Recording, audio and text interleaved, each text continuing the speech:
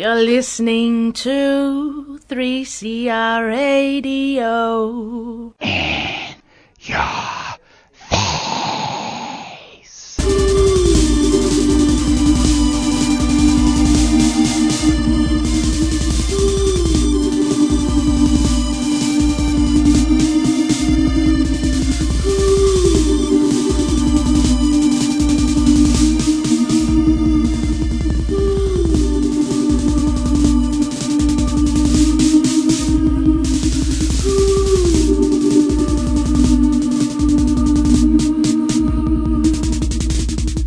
Bjerk there, Hunter. You're on In Your Face on 3CR with James. On today's show, we chat with vegan gay activist Ryan Alexander from No Meat May. And later, anti-violence advocate and educator Lynn Vestjens joins us to talk about the spike in partner, family and domestic violence in Australia during Covid-19 and the impacts on refuges. 3CR. Well, No Meat May is a global campaign by Sydney gay couple Ryan Alexander and Guy Whitworth. And this week I chatted with Ryan about the campaign. Yeah, g'day, James. So, No Meat May is, we say it's a challenge to become less of a meathead. So we sort of, I guess the clues are in the name. We encourage people to go no meat in the month of May. And we talk about 4 big reasons or motivations, which include personal health, the health of the planet and saving our planet. There's many environmental issues with our overconsumption of meat. We also talk to food security and the inefficiency of producing meat and animal products. And the 4th reason is obviously animals and I guess the heinous treatment that animals get in factory farms. And so we've been going since 2013. So it's pretty much a little passion project. I started with my partner, and we just sort of double or triple participation each year as people are becoming more and more open to the idea, I guess, and to heading in the less meat direction. And I guess we're very fiercely inclusive as well. We very much realize everyone's on a different journey and has different ability to participate and or different situations. So we very much want to be here for everyone who wants to take a step in that direction. And tell us about the reaction to the campaign over the years from the LGBTIQ community. Yeah, right. Look, it's pretty good. I think we're obviously part of the community, and a lot of our friends and community members, I guess, participate in No Meat May. So there's a lot of queer participation, which is awesome, and we celebrate those people as case studies and heroes that have taken part in the challenge. And I think also too, we sort of tapped into, we're Guy and I, who founded it, been together for many years, and we've been through the whole marriage equality struggle with the rest of Australia. And I think coming through that, we sort of, I guess, it's a tricky one, but we're sort of looking to sort of look at social justice, or I guess we're trying to get the queer community to look at social justice beyond just our own, queer or gay, lesbian, LGBTQI sort of struggles, but look at social justice and how it's connected with animals and the planet as well. So we're sort of trying to draw parallels there, loose parallels, and we kind of use the rainbow flag in our branding as well, which is again another way of us showing that we're inclusive of everybody of all shapes and sizes and colours and sexualities, etc. Because the treatment of animals is so often appalling, isn't it? Especially how they're killed for human consumption. Oh, 100%. Look, it's all about making as much meat for as little as possible and getting that cost down. That's what it's about. So essentially animals in factory farms, they don't have any rights really. They have parts of their bodies removed without anesthetic. They're effectively killed as babies really. Like we're actually our meat production is really we're eating baby animals because they live a very small fraction of their life that they would lead.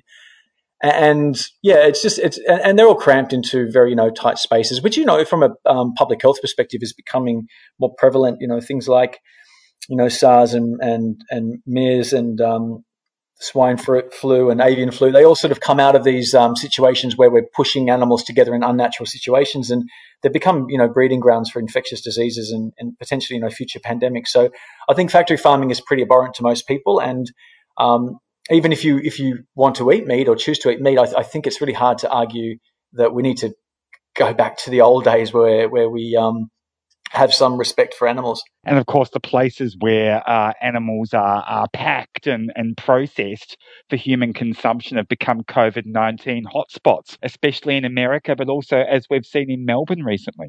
Yeah, 100%. Like it's again, it's very complex. But I find it really interesting. But when you look at who works in meat packing places and slaughterhouses, essentially it is often marginalised people or people that can't get work elsewhere. So they often are exploited themselves because who would want to do that sort of job? So it's not that surprising, I think, that you see these big corporations that are there to make money exploiting their workers as well as exploiting the animals that they are farming. So I think it wasn't that big a surprise that there's they've pushed workers into unsafe environments with the whole coronavirus as well. It's not too surprising, but it is. And what we've found this year as well is that I think people are starting. It's not a direct linear line, but people are starting to draw the connection that the way we produce meat and animal products is problematic and it does have public health consequences. So we've noticed. We thought it would be quite a slow year this year. We were actually even wondering whether we should push ahead. It felt really weird promoting No Meat May when we're in this world crisis, but we're glad we did because we've got 3 times as many people taking part, and people do seem very open to the idea of bringing more plant food and learning more plant food in a non-judgmental, fun, creative, playful way. So I think people are starting to shift. Why do you think COVID-19 has effectively made people more responsive to your campaign? Because that's what it sounds like. It sounds like perhaps people are reflecting more and engaging with it more. Yeah, I think there's a few factors. I mean, there's definitely people out there who just don't have time for this year because, and I completely get it. If you've lost your job or your business or you're homeschooling and you're trying to hold your job down or you've got reduced hours, there's a lot of people that aren't, but there's a lot of people that are. There's a lot of people that are at home and they're looking for something new. They're looking at ways of connecting with other people too. And what's brilliant about No Meat May, I think possibly the best thing about it is we connect people up from around the world in this global community where we have this event, if you like. It's all about food. It's about fun. It's about sharing.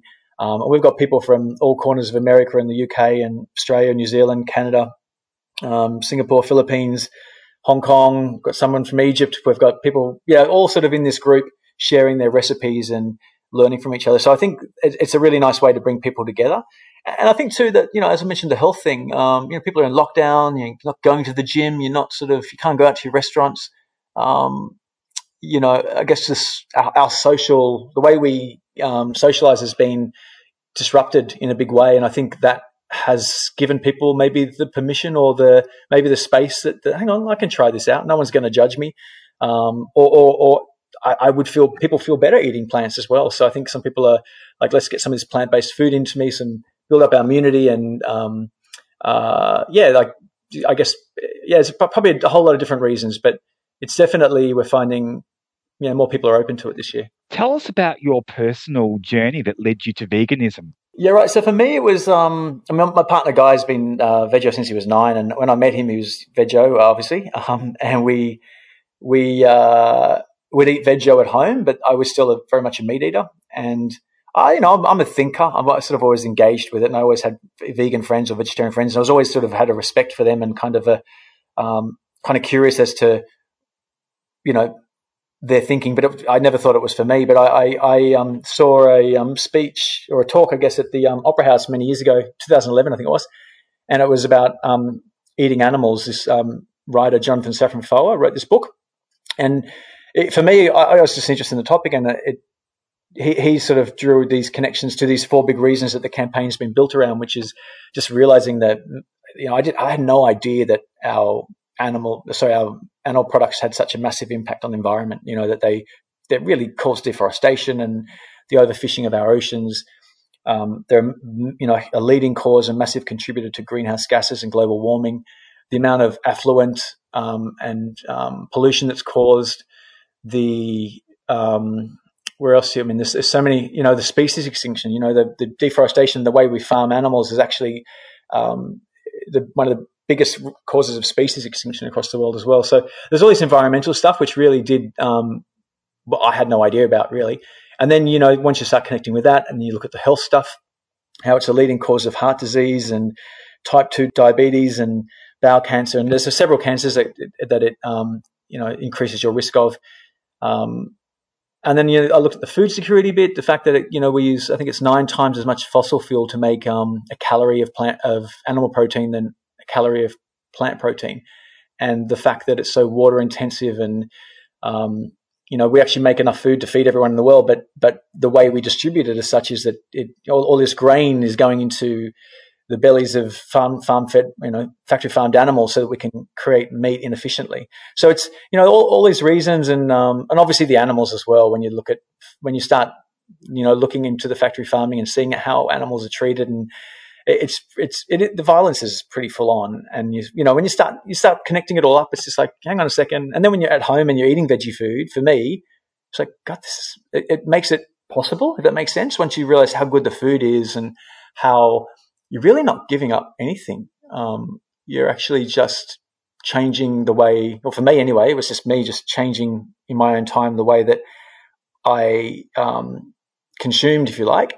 And yeah, I don't know. It was a gradual journey for me, but once I started reading a few books, watching some documentaries, and engaging with it, it all just led to veganism for me. Do you find that veganism is becoming more popular in the LGBTIQ community because of those sustainability issues that you highlight? I mean, it sounds like essentially eating meat is unsustainable for the planet. Yeah, it's interesting, the community, because it's I think a lot. I mean, we find this with the general community as well, but a lot of women get it and have more of a connection to it, even from a feminist point of view. I think understanding how women's bodies, female bodies, I should say, in the animal agriculture are exploited for milk and for dairy and for eggs and all that sort of stuff. A lot of women sort of connect with that. It's weird with guys, whether they're in the LGBTQI community or not. There's a lot of guys who, we're sort of quite a shallow bunch, and we all go to the gym and sort of body obsessed, etc. And I think there's still this kind of connection between masculinity and meat. And or protein, you can only get protein from meat. So there is that, which I've sort of noticed within the LGBTQI community. So not a huge difference, but there's definitely, I think I find some of the more effective and some of the more, the better communicators in the movement. A lot of them, I should get in trouble for saying this, but I find a lot of LGBTQI people are leaders in the vegan movement as well. And I find that, that maybe because they've always been outsiders or sort of had to fight for their own rights or social justice, they kind of have a really good skill set or ways to talk about it, if that makes sense. So, it's definitely some really amazing LGBTQI activists. What's the most amazing experience that you've had as a result of being part of No Meat May over the years? Yeah, right. It's we work really hard on this, and it's all a love job. And but it is, for me, it's you get the survey back at the end of each year, and each year, as I say, we get double or triple the participants, and just getting these surveys back from people who just stumbled across it on a Facebook ad, and then they thought, let's give this a go. And then they come through, and 1 in 3 people report that they have a life-changing experience. So like 9 out of 10 people will eat less meat or no meat, but 1 in 3 will actually say that this campaign, has had a massive impact on how they live their life or how they eat. So that when you read the comments and that stuff's really humbling and sort of really, I don't know. I sort of say it's puts the fire in the belly and keeps us working around the clock to keep it growing each year. Thank you so much for talking to me today on 3CR about No Meat May. Much appreciated. No worries, James. I really appreciate the opportunity.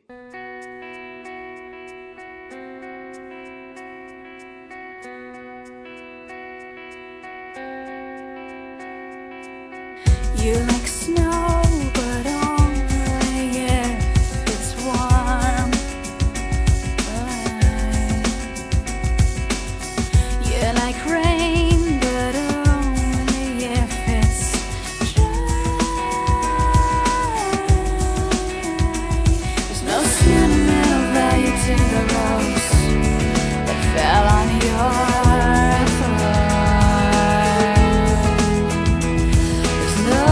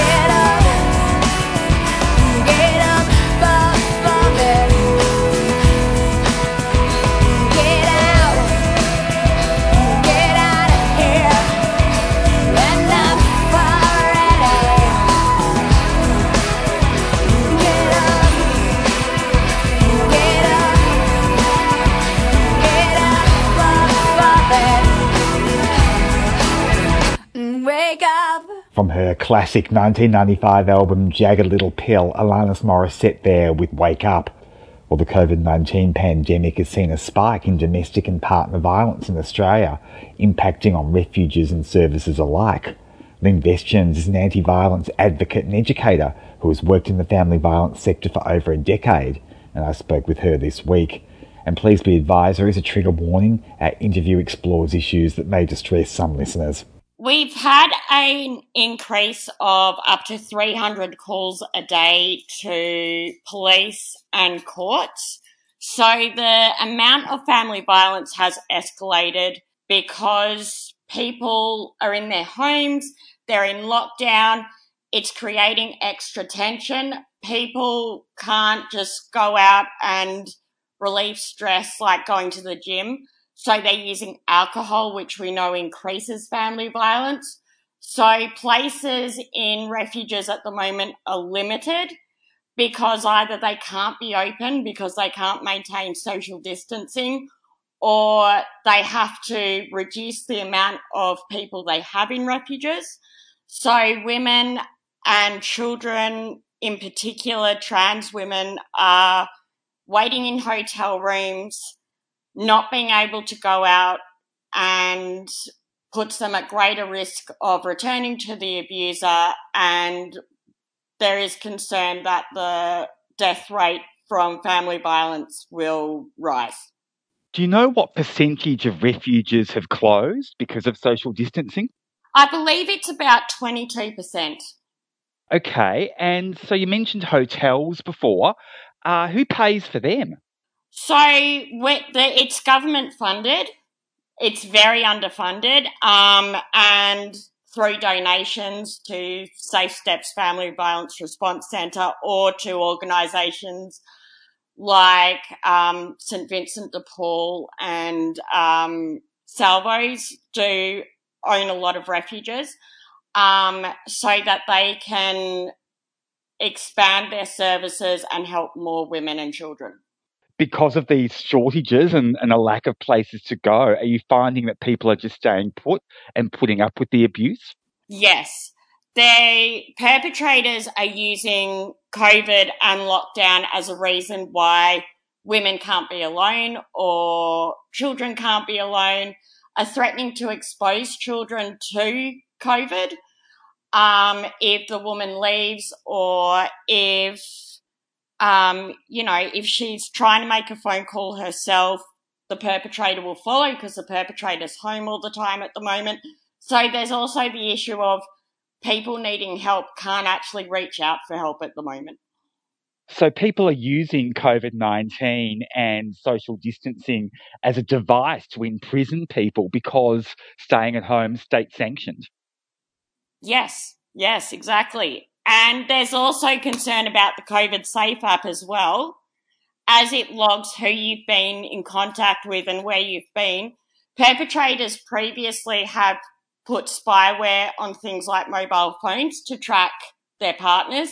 Now they're using the COVID Safe app to track their partners. So the advice is to either not download it, or if you do want to download it, just turn it off if you're going to a meeting with a family violence worker or even to a doctor, or turn the Bluetooth off so that those meetings cannot be tracked. To what extent are governments and government agencies aware of these uses of the app? We've tried to tell the government, we've tried to tell Scott Morrison, but it seems the attitude of the federal government at the moment is it's sort of collateral damage. The Andrews government has put extra funding into family violence services in Victoria, which is really good, and have published advice about using the COVID Safe app if you're in a violent relationship. What have the impacts been on refuges specifically catering for the LGBTIQ community? I know there was the Orange Door service here in Victoria that opened last year. How's it been impacted by COVID-19? Do we know? Well, at the moment, everyone's working from home, everyone's working remotely. So the impact has been huge where there's not being able to have the contact with people needing help, but also just having no one there. They're not allowed in, otherwise they'll be fined by the government. It's just refuges are really struggling at the moment. They're not getting regular donations. They're having to close their doors. They're really struggling to keep up with material supplies as well. Things such as food, things like clothing, because a lot of women who leave have the clothes that they're wearing and that's it. And also they're finding issues with children and access through family court orders as well, due to the extra violence. Women who have actually got IVOs and already been through the refuge system have to go back into refuge because there's just nobody's really keeping an eye out on anybody. This must be having a really demoralising effect on workers' morale. Oh, yes, definitely. COVID is just unprecedented. So the best things we can look at is natural disasters. And we know during natural disasters, family violence always escalates. Those who may have not used physical abuse will start using physical abuse. And every time you hear of, you heard the other week of a woman being stabbed in, I think it was Queensland. And you hear all these things, and people who work in this area just feel like they're not making a difference, that we're going backwards, we're not going forwards, and more women are at risk because of it. Do we know much about the impacts on migrant workers and their families and domestic violence? I mean, that's a group that's really, flying under the radar in so many ways because they often can't get government support. Yes, so we know that people from migrant backgrounds have three times as likely to experience family violence. Quite often, they are underpaid or can't get work. Refugees, if a woman is relying on a partner for a visa, the partner will threaten to not be a sponsor or remove her from the visa, which means she'd be deported back to a country where she may be killed because she's left her partner. And there's also issues with so many organisations closed. We can't even get protection visas at the moment in some cases for refugees and migrants. And it sounds like we're really just servicing the tip of the iceberg when it comes to the epidemic of family violence during this COVID-19 pandemic. Yeah, we are actually expecting a spike in reporting after lockdown is over for anybody who can't report at the moment. And I guess too, you have to wonder how many people are in abusive relationships and they're sick and they can't get medical support because of the abuse. Yep, well, we know that it's 1 in 3 women who are affected by family violence. We know that approximately 10 women a day are hospitalised because of family violence, and women are 3 times more likely to experience fear and anxiety because of family violence, which altogether creates, they're more vulnerable for general illnesses, but injuries. And because the perpetrator may not allow them out, those injuries could become quite severe and it could put their lives at risk. Are we hearing many reports of gender diverse people having to return to their families of origin and having to conceal their gender identity because of that fear of violence, or in fact are being subjected to violence in those scenarios because of their gender identity or their sexuality for that matter? Yes, so we know that perpetrators sometimes, especially if it's like a bisexual person or a trans person that's in a straight relationship, so a relationship of the opposite sex. We know that sometimes the perpetrator will use their sexual orientation or gender identity against them by saying they'll out them to people, which then, that creates further risks with other people. And we believe that at the moment it is actually quite bad, just because perpetrators are home more at the moment.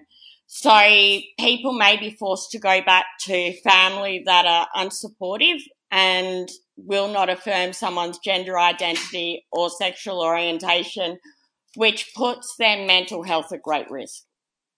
Are many refuges operating that are run by religious organisations? And if so, what effects is that having on people? Are people having to hide perhaps their sexuality or their gender identity because they can only get to a religious refuge or a religious support service? Yeah, so that is actually one of the issues that do face the trans and gender diverse community in particular, is that, a lot of religions do not have the greatest backgrounds with treating the queer community properly. And even if they are affirming and have like the rainbow tick, you don't know who you're going to come across. You can have staff that will not be affirming, will be hostile. You don't know who else is in the refuges. So a lot of trans and gender diverse people actually feel really unsafe going to refuges in the first place if it's run by a religious organisation, which is why we need more secular refuges. And in particular, refuges catering solely to the queer community, because the queer community has a background that's got so much trauma that creates specific, unique issues that need to be dealt with to properly help those people. You've been an educator and an advocate in the family violence space for a decade, as you alluded to before. You mustn't have seen anything like this before, and you mustn't have seen anything like the demand on services before. No, I've been quite shocked at just the number that's been reported. I thought during the bushfires over summer that was really bad and there was a spike in family violence then.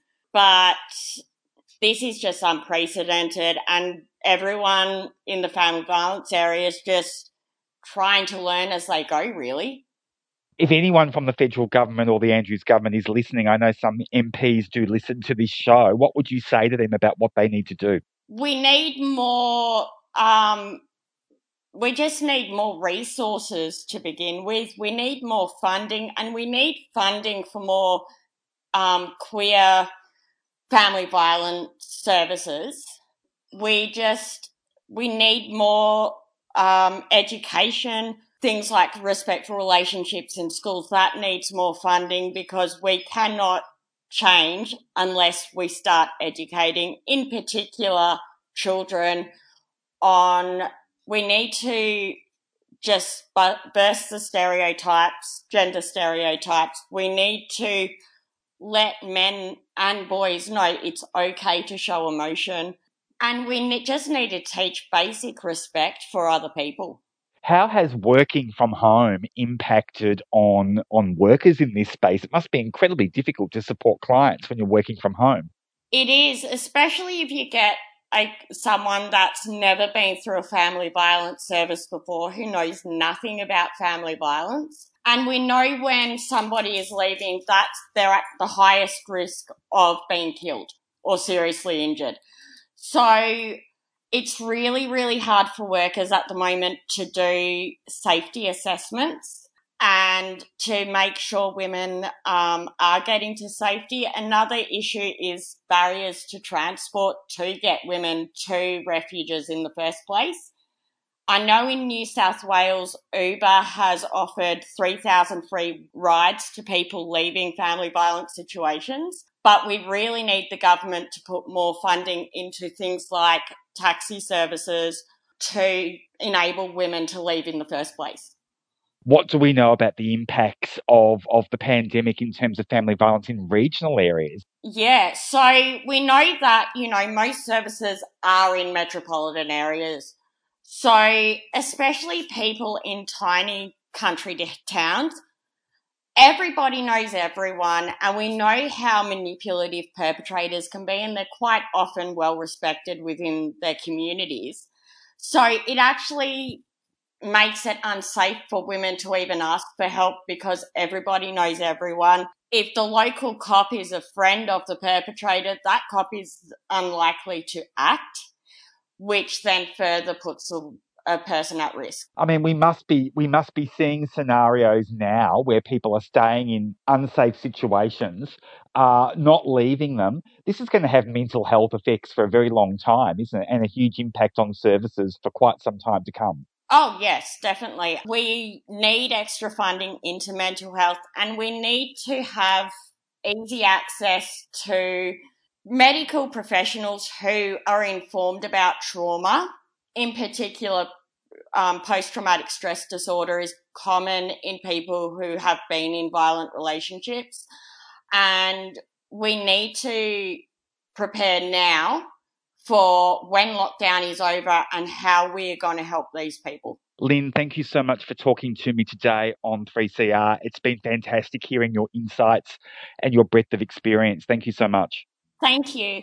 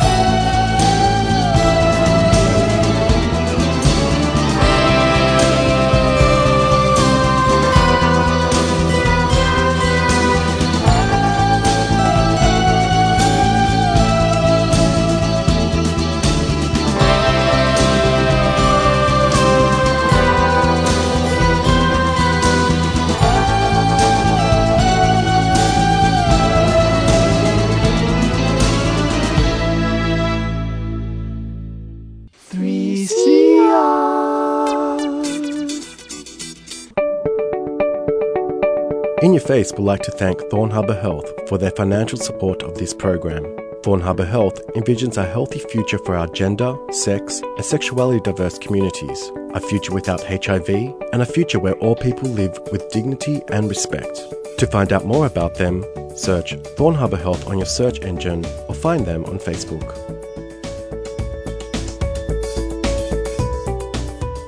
You've been listening to a 3CR podcast produced in the studios of independent community radio station 3CR in Melbourne, Australia.